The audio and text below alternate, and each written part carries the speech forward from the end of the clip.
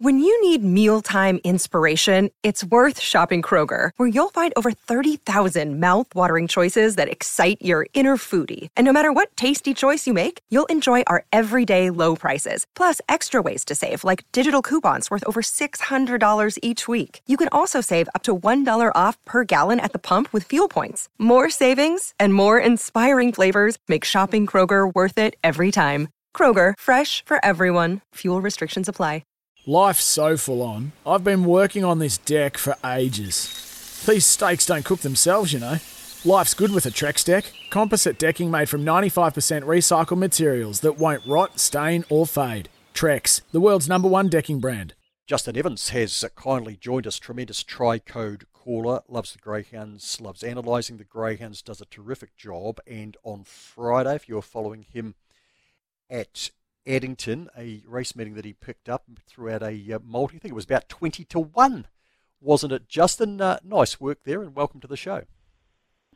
Yeah, thanks, Rosso. Afternoon to you and to all the listeners. Yeah, it was good to nail one there. Look, probably won't pat myself on the back too much. They were all four favourites, although a couple of pretty good quotes, I thought. And it was nice to nail that. I thought they were all really good chances. So anybody who followed me in there, 20-1. Has it been so flash today? I had a suggested multi on the TV. The first one already got rolled, but in saying that, that's okay. We've brushed ourselves off here, Roz. I'm pretty keen on the rest of the card, so hopefully we can tip the punters into a couple for the remaining races here at Ascot Park. Good to hear. In terms of your best bet today, Justin, where's that? Look, it's race 6 at Ascot Park, obviously. He's got pretty short, so you're probably going to have to use him in a multi or something like that, unless you're okay taking the shorts. Number 8, Victim of Speed, who was open at 185. He's now $1.60. I know that's pretty skinny. He was really impressive here on debut, winning a maiden for Matt Roberts at the last meeting. I thought there was plenty to like about that. He's a lovely dog, actually. Lovely coloured dog, a lovely mover, big strider. He basically just barreled to the lead very quickly and put them away. There was a little bit of mid-race trouble. Essentially, it was the same field. He's basically racing the same field. I think there's only one other inclusion. Look, there was a little bit of mid-race trouble. I don't think it was going to matter. He was freewheeling on the lure. I like what I saw. He should only be better for that. And just the way he got about his business, I think box 8 probably perfect. I see him just hiking to the lead, Rosso, and getting the job done. So, like I say, short 160, but you can add that to a multi. I think he's probably going to be winning again. Yeah, we certainly can, and we can also check out the power plays in and around Victim of Speed winning, and maybe something we like to run top 4 as well, with power plays in operation now across these 2 greyhound meetings today. Justin, what other dogs do you think we should be following across the remainder of the program today? Yeah, there's a few others.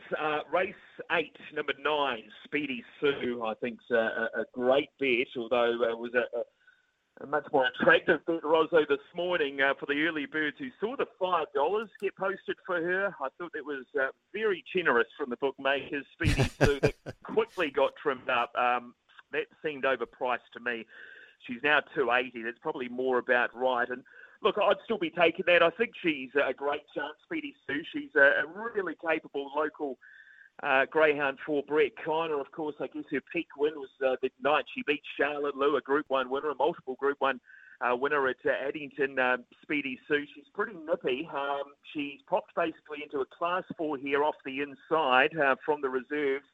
Look, she has been out of form somewhat, but they've been in the New Zealand Cowpeats there at Addington. She actually led Quintessa Bale to the first corner there in the heat. So she's got toe.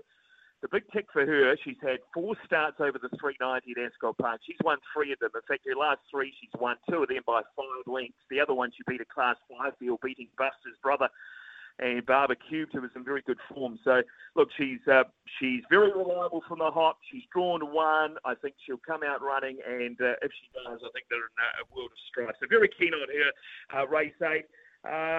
Look, the other one I would tip pretty confidently is in the last year. She raced 12, number 7, Julie Bean, who's trained by local trainer Maddie Hamilton. She's no star, Julie Bean, but she's certainly good enough to win this, and I think she will be winning it. She won a very similar race here 2 starts ago, very similar field. She then ran 4th in a slightly better field. This field is pretty weak. If I'm being honest. She's drawn where she wants to be. She's got good box speed in the race, devoid of box speed. I think she can ping to the lead and get the job done. That fourth last start, by the way, for anybody who likes form Frank, on the face of it, it didn't seem an overly strong race, but I can tell you that fourth behind Homebush Opal, where she just couldn't quite cross, she fought on really well. The first, second and third dogs all won their very next start, and the fifth dog behind Jilly Bean won its next start. So if that's a form Frank, I don't know what is. I think she's into a really winnable race in the last Rosso, and I'd be pretty keen on Jilly Bean to send us home a winner. Excellent. And Justin, she's $3. You think that quote's about right? I think it's slight overs. I think as I say, she's going to star Jilly Bean, but I think it's still pretty good. I think she's probably a 230, 240 price for mine, just in the race. I mean, it's a job where I could probably put a line through a few. Danger's probably 6 Homebush Theo, who has got some ability. One Whimsical Boy is probably a dog that would be better than Jilly Bean. I think he's probably got a bigger motor, but his problem is he tends to be pretty slow off the legs, and then he'll want to get off, and he could be in trouble before you know it. And look, I'm just hoping Jilly Bean pings and runs. She's certainly got that ability. She did that 2 starts ago. She's generally pretty good, and I think it all looks pretty good. So I think $3 is a touch of overs for her.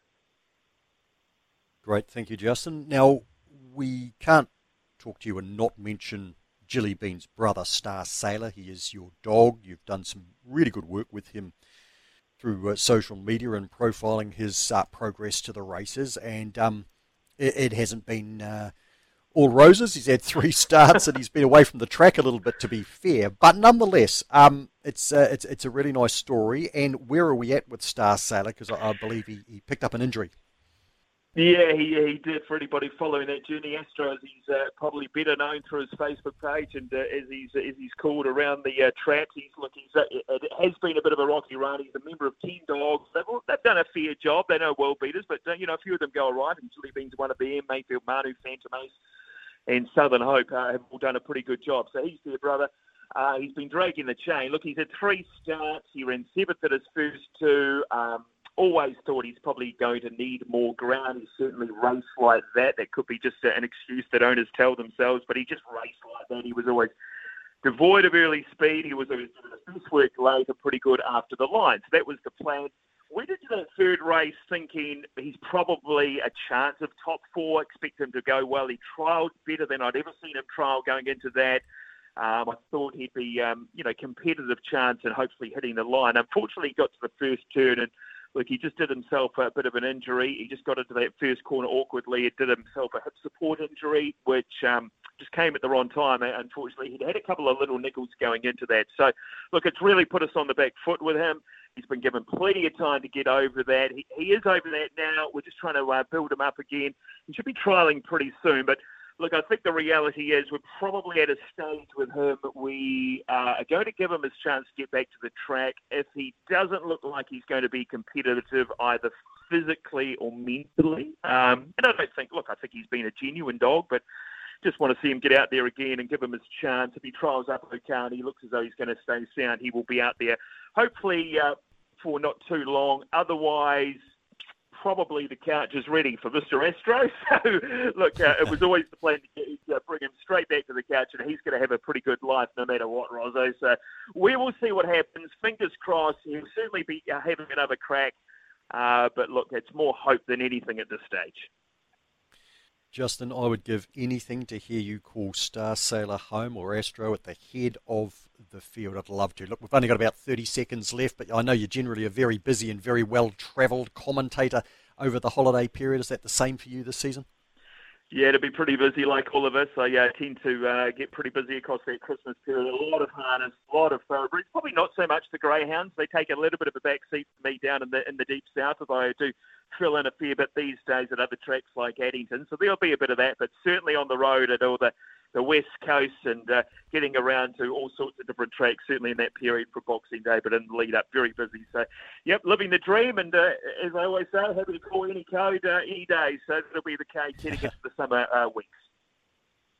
Awesome, Justin. Hey, thanks for joining us. We love your expertise, we love your enthusiasm, and we love you calling greyhounds, but you are a tremendous tri-code caller. So thank you for all your efforts in 2022. Looking forward to the new year, and all the very best with Astro.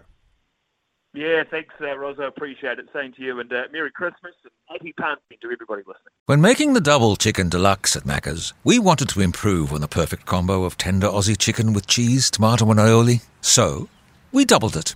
Chicken and Macca's, together and loving it. Ba-da-ba-ba-ba. Available after 10:30 a.m. for a limited time only.